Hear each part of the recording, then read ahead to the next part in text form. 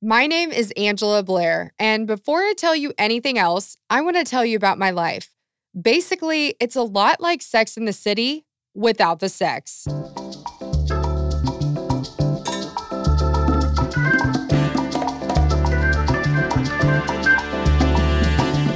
Now, I know what some of you, many of you, are probably thinking. Here goes another weird religious girl who drank the purity culture Kool-Aid. But here's the reality. I went to the University of Texas at Austin, which is pretty much what people have in mind when they think of a party school. I'm not gonna lie, I went to parties, a lot of parties. I was in a sorority, I had a lot of fun. But unlike virtually everyone else around me, I didn't have sex. Or in college terms, shack on the weekends. Why? That's a good question. And if you stick around with this podcast, I promise to answer it, or at least try. Maybe it had to do with watching my own parents' marriage completely fall apart. Or maybe it was really believing that part in the Bible about saving your body and soul for that one special someone, your mate. Whatever it was, I decided not to do it. These days, that's about as radical a decision as you can make. Now, I want to set the record straight and say that I made that decision for me, and it worked. I'm not here to judge, and I definitely am not trying to take a holier-than-thou stance about the decisions anyone else makes. But my decision definitely impacted my journey to love. So let me tell you a little story about how this played out for me in my dating life. This one time in college, a guy asked me out on a date, and he took me to this really nice restaurant. Everything was going smooth. We talked a little bit, and I mentioned that I decided to save myself for marriage. He could have just nodded his head politely, or he could have asked me a million questions about my decision. Or he could even just say nothing and twitch around awkwardly in his chair. But instead, he just got up and left the restaurant. Just like that. Not another word. It hurt. A lot. But it didn't, however, distance me from my faith. But it did make me define it further. Truth. Faith doesn't come easy, and we constantly question our decisions. As I looked out into the world and I felt like there were just no guys that understood my decision, I struggled with my beliefs and what they meant to me.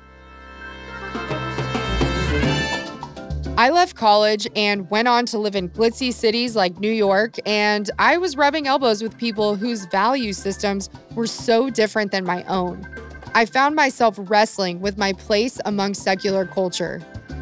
My most daunting moment came when I was chosen to be on Ready for Love, a televised matchmaking competition produced by Eva Longoria. Now, reality TV may not seem like the place for a serious dark time of the soul, but imagine standing there in front of cameras, millions of viewers wearing a really nice dress, and being told by the judges that you're just not going to work out because, no guy will put up with a girl who doesn't put out. I was livid and more than a little bruised. But then I took a deep breath and started thinking hard about this thing called love. You've probably heard that about half of all marriages end in divorce. Here, however, are some stats that you might not have heard. In 1960, which really isn't that long ago, 3/4 of all Americans were married. In 2017, that number plummeted to 55%. And even more baffling, among those who are single, an overwhelming majority, 60%, report no interest in dating seriously. Culturally, we seem to be shifting away from forming families. Not surprisingly, the birth rate is plummeting. It's at the lowest level recorded since the government started tracking that number in 1909. If you think about it, this is mighty strange. A visitor from Mars, say, who only learned about us from our pop culture, could have easily concluded that ours is the most satisfied, fertile, joyful, stable society ever.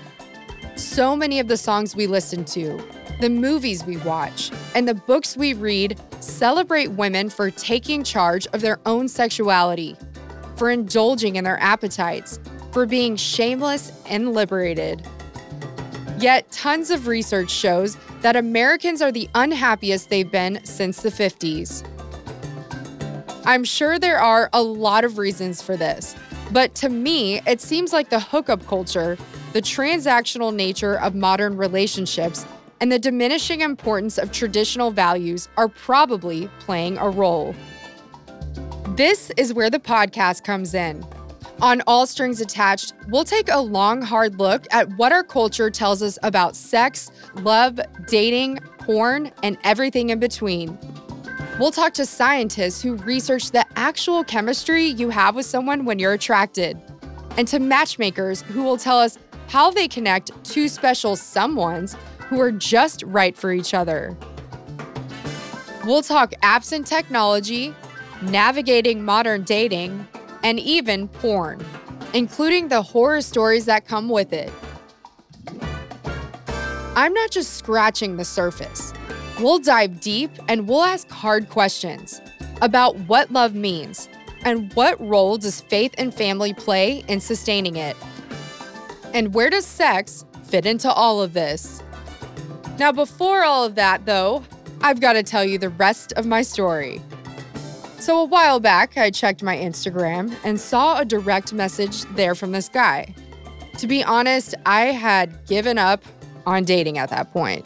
I was in my 30s, and I guess I got really tired of walking around and having everyone call me the Virgin.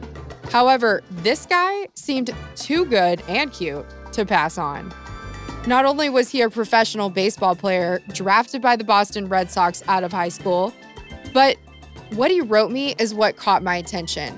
He said that he really loved hearing my story, that he too had made the same decision, and he too endured a lot of ridicule from fellow athletes in the locker room, teasing him about deciding to wait until marriage.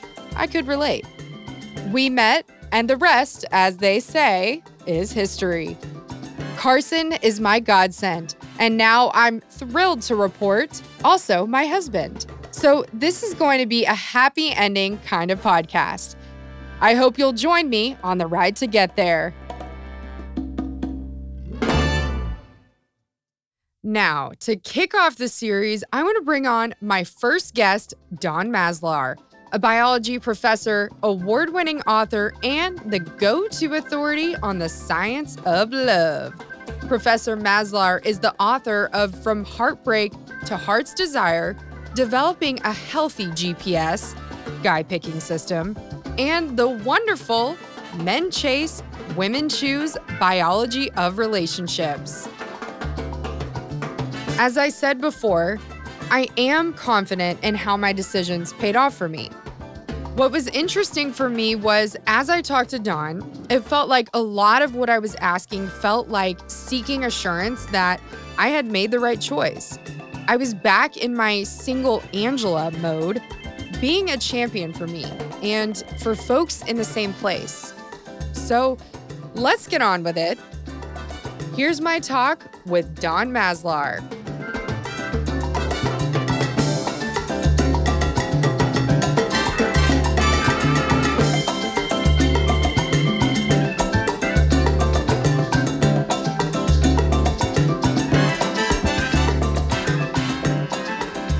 Professor Dawn Maslar, I am so excited to talk with you today about something we all share in common: love, the desire to find it, to keep it, to have the most fulfilling, amazing relationships. And I found your work because I came across this book called Men Chase, Women Choose: The Neuroscience of Meeting, Dating, Losing Your Mind, and Finding True Love. Thank you so much for being with us today. Thank you for having me. Just to get us all in kind of the mindset of what you study as a love biologist, I'd love if you could read the first few paragraphs of chapter 1. You know the feeling. You can't wait for the day to end so you can be together. You look at the pictures of you two and your heart fills with joy as a big smile spreads across your face. You feel so light, you almost glide, with just your toes barely glancing the floor. And you feel giddy, even euphoric. At any moment, small woodland creatures are going to pop out and greet you. Birds will be twirling around your head. In any minute, Pharrell Williams is going to walk out singing happy as you dance with the animals. Clap along. If you feel like happiness is the truth, it's a magical, special time. You know that you'll hit the jackpot of life. You have fallen in love. This is the feeling everyone is looking for. A study from the University of Iowa confirms the universal search for love. When researchers looked at the number one thing men and women wanted in their lives, they discovered it was exactly the same for both: mutual attraction and love. Love is what this book is all about. I've explained where love comes from, how to find it, how long each phase is. Yes, there are phases, and how long you can make love last. In these pages, I explain the biological processes that create the sensation of being in love. I'll show you what steps are needed to reach it and how each step is different for men than for women. Did you know that love is a chemical reaction that affects your brain? That falling in love is only one phase of a multi-phase process? Not only that, but you don't have the control of the neurological changes associated with falling in love, but you do have control of being in love. But the most important thing to know is that love is a biological process. And once you understand the science behind the way love works, it makes finding and keeping love easy. That is incredible. We don't often hear that love is a biological process. What does that mean exactly? And looking at the research, we can see definite phases. And these are chemical processes in the body and brain activity. So we see that the chemical process and the brain activity is completely different from the falling in love part than the being in long-term love. So there's actually attraction. There's the process of going to falling in love. That's the second phase. The third phase is actually falling in love, which lasts about 2 years. And then there is long-term love, which can last a lifetime. Wow, that's incredible. I was reading your story and there was a moment you had with your grandma. Tell us what she said that made you kind of think, is there something to this here? Well, my grandmother always said, a man falls in love when he commits. Well, it turns out she was actually right, because we find when a man commits, his testosterone drops. It allows the other neurochemicals to come into play, and it is called an enzymatic reaction. It basically allows for that chemical process for him to fall in love to occur. So when I discovered that, I was like, wow. You're like, hold on, Granny. Maybe there's something here. Yeah, you had it going on. For many people, this is a completely new way of thinking about love. So can we just break down really quick these 4 phases of love? So the first phase is attraction, which is really part of the fight or flight response. That's why you get the butterflies and the sweaty palms and the pupils that dilate. It's a fear mechanism. And I think Mother Nature set it up more for us to rush into a sexual relationship to decrease anxiety. That helps perpetuate the species. We're overpopulated, so we don't need to be perpetuating the species right now. That's what I would fall for all the time, is that I thought that was love. It turns out that once we get to know the person, there's a whole other chemical response that starts occurring, and we build up neurotransmitters to fall in love. It's different for men and women. That's the second phase. And then the third phase is actually falling in love, where we see deactivation of the brain. We see the prefrontal cortex, which is the thinking part of our brain, deactivate. So that's why they say, you're dumbstruck when you fall in love. And then that lasts for about 2 years.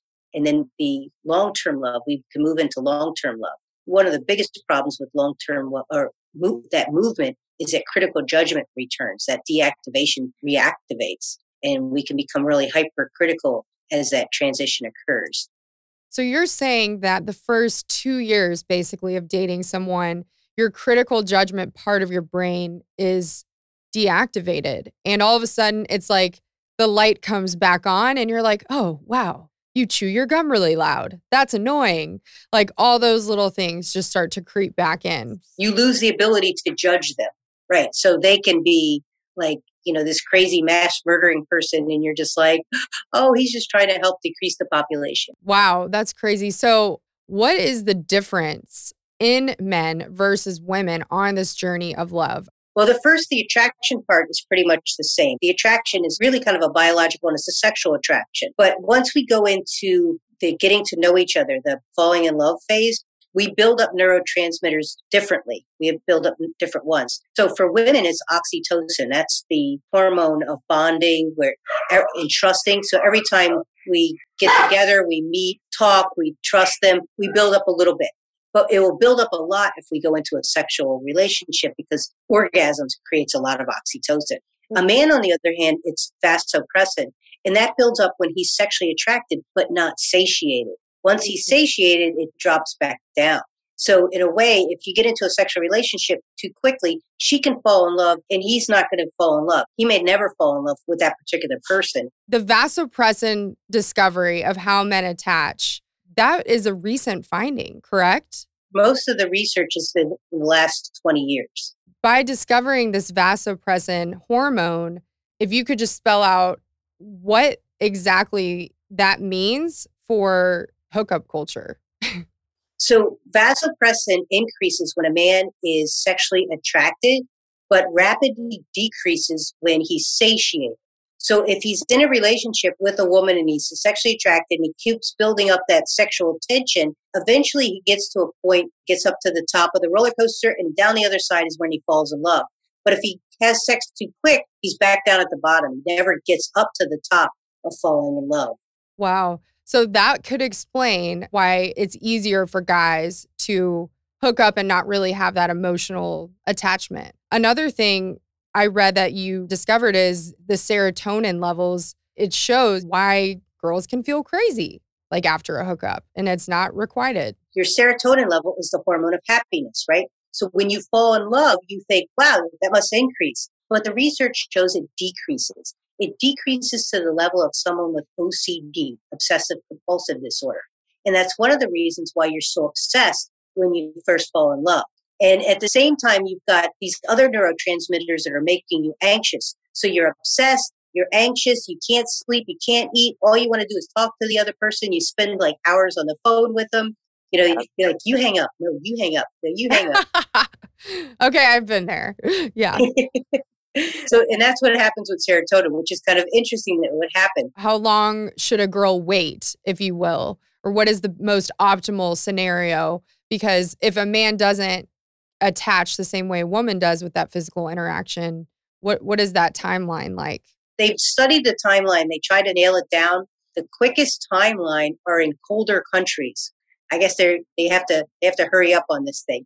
But in the US, there's not particularly a timeline as much as the commitment. Once the man makes the commitment, when he asks a woman to commit, that drops his testosterone enough to start the process. So if you can imagine an enzymatic process where the neurotransmitters are building up and up and up and up, kind of like a roller coaster drives down. Well, when the testosterone drops, it basically lowers the peak so he can fall in love quick.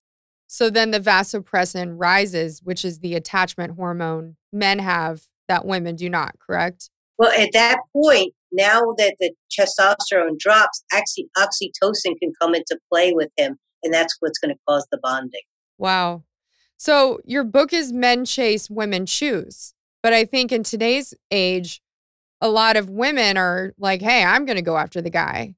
What do you think about women chasing men and just what that does neurologically and how they perceive their potential mate, if you will? Well, so there's something that in the book I call the possum effect. So basically what happens with the possum effect is we've all known the possum, right? A prey will go after it and the possum starts running, the possum stops and drops over. Why doesn't the wolf or whatever's chasing him eat the possum? It's a free meal. Why doesn't he do it? Because there's a part of his reptilian brain, and we all have the same kind of reptilian brain, the basic brain, that says something's wrong here. And because of that, that wolf backs up. And a similar pattern can happen in a man. When something looks too easy and the woman's chasing after him, he's like, something's wrong here. This is too easy, too good to be true. And he starts backing up. And that's one of the things that can occur when a woman starts chasing a man.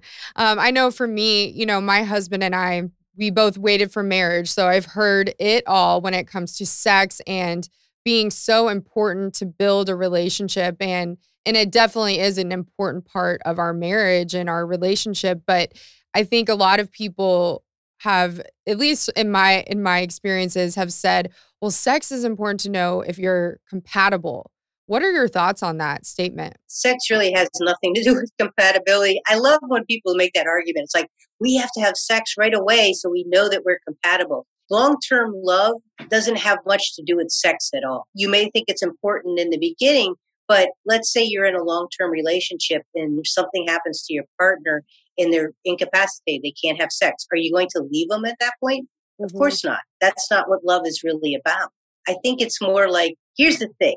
If I'm a guy, the thing I want to do is get you into bed as quickly as possible. And I'm not saying this to be derogatory on men at all. But if I get you into a relationship, a sexual relationship quickly, you're more likely to fall in love with me. Now you're going to love and adore me. I can do anything I want, and it's going to be wonderful for me. But it's because parts of your brain have deactivated. You're not going to judge me anymore. All this stuff is occurring.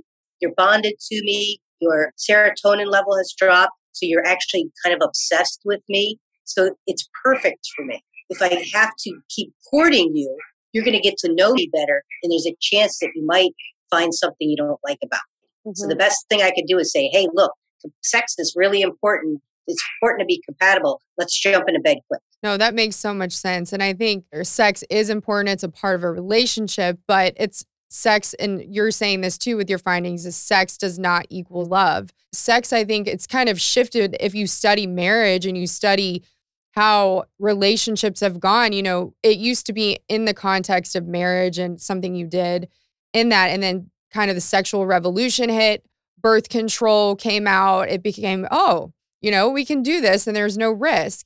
And it's just kind of continued to transition into almost a step of, hey, do I like you? Really? When you look at the landscape of dating today and how people think about dating and finding your mate, what do you think is wrong with knowing what you know and the research you found? What's some wisdom you can give us on maybe different ways to think about how love is being approached and thought about?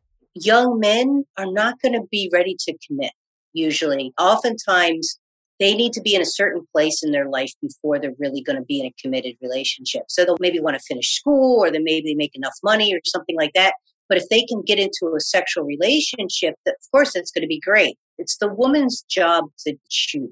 She can go ahead and be in a sexual relationship, but if she finds herself in unrequited love situations, then she needs to make a change. She needs to understand what's going on and make a change. There are women now that have some trauma. If you have trauma, you have a larger amygdala, which is a part of the brain that sounds the alarm. So you're going to have a lot more anxiety when you start dating. So if you get into a sexual relationship, it can actually quell the anxiety because we see a deactivation of it. So in a lot of ways, that early dating anxiety gets diminished. But again, you become obsessed, you become other things, you have other problems. But in some ways, it's in relieving to those women that have trauma. Is there a way that the brain can almost rewire or things can be reorchestrated? What would that solution be if you have had a lot of trauma in your life? Well, for the amygdala, the research shows that meditation actually helps shrink the mass of the amygdala. So instead of this big alarm going off, it's like the alarm gets shrunk, so it's not as much anxiety. Yeah. Between therapy and in just meditation and journaling and taking care of yourself, there are lots of things you can do. And actually, that's the best thing to do before you ever date, is to get kind of centered in yourself. And then you're less likely to take these massive emotional waves. And in your research, because the ultimate goal is to stay in love, like have this incredible relationship. I just celebrated my grandparents' 70th wedding anniversary. They're still smiling. I don't know. They're still I'm like, what's the secret? But what have you found for once you find that partner? Like, how do you keep that love? How do you keep it alive?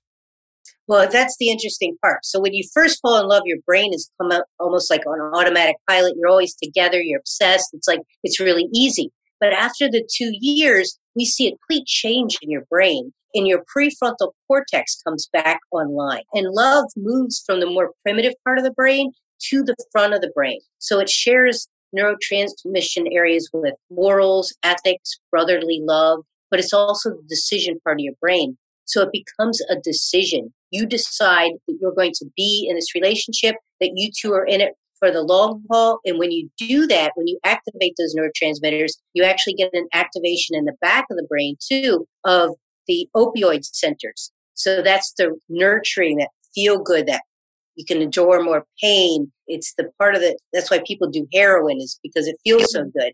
And that's what we're really looking for in that long-term relationship. And that's basically to get there. It's that you think your way into it. You make that decision. You get up every day and you're like, I love this person. I'm committed to this relationship.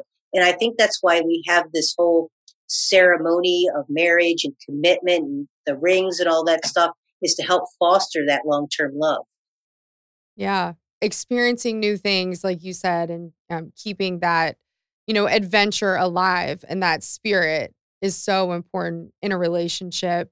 That's another part of it too, because that helps keep the dopamine up. Okay. Could we ever diagnose someone as in love? Yes. Really? Yes, we could do functional magnetic resonance imaging of the brain. I can tell if you're in love or not. Wow.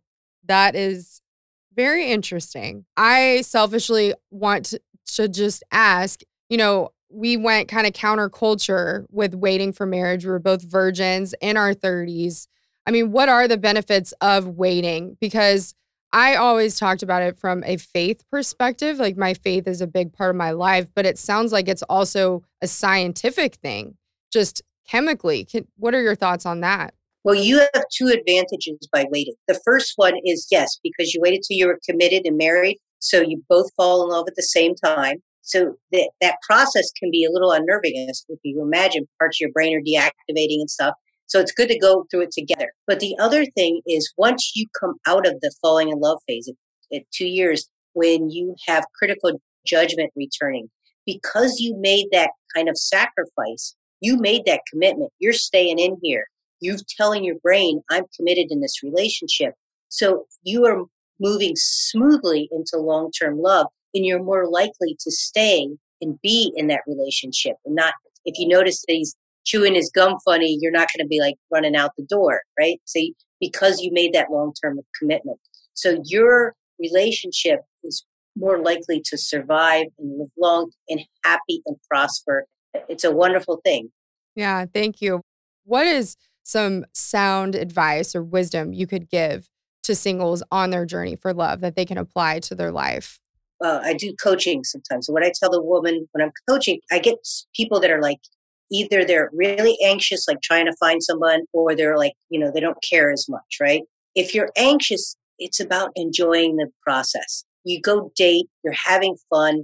You don't bring out the resume on the first date and start, asking the interview questions. You don't show up in a wedding dress hoping that's the dude, right? You're just kind of enjoying yourself. That's what increases the dopamine for both of you to potentially fall in love. If you don't care, then eventually you're going to one day, and you want to keep that in mind. If you're a female, you don't want to circumvent the process. So you can enjoy yourself, but again, limit the sexual relationships. You don't have to have 20 this year. For men, it's understanding if he's not interested in a relationship, that's okay. Just be honest in the beginning. So thank you so much for being on. And if you have any final thoughts, would love just to hear any final thoughts from the love biologist. Thank you for having me. And I guess the final thought is, no matter what stage you are in, but understanding what the stage is and how it works can help you immensely by either transitioning to the next stage or staying in long-term love. But remember, it's the best thing in the world. Absolutely. All right. Well, cheers to love. And thank you again, Dawn. Thank you. Thank you, Angela.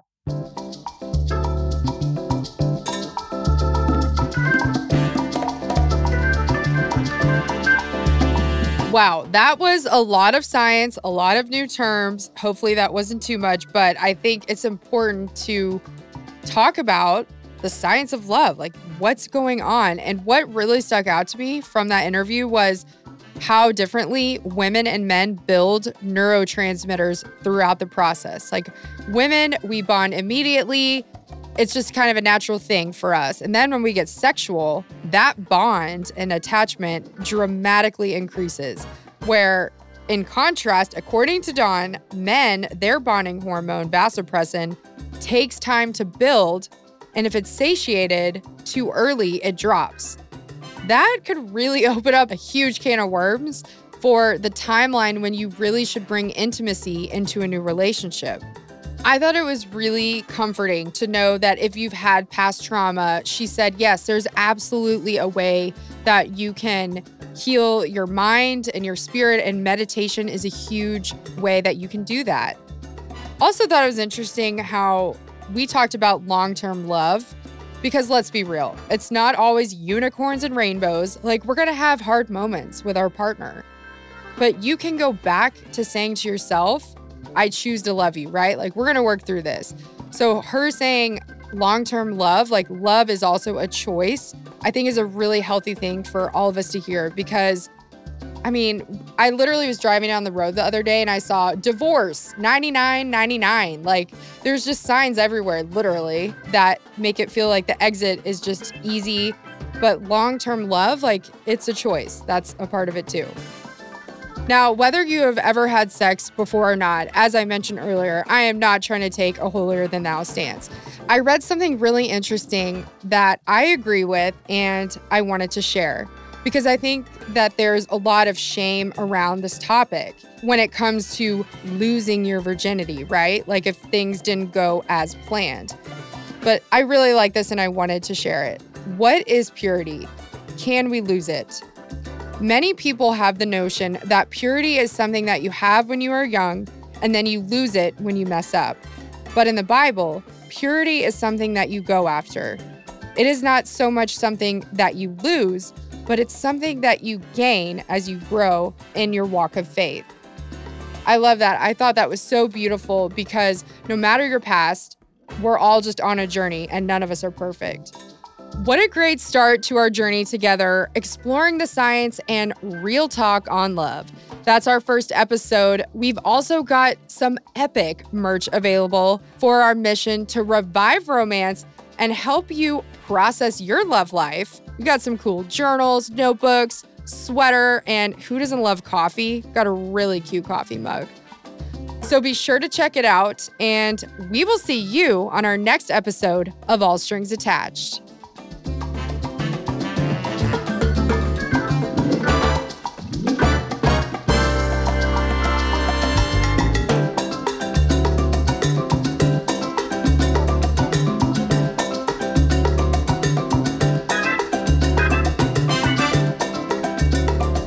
All Strings Attached is hosted by me, Angela Blair.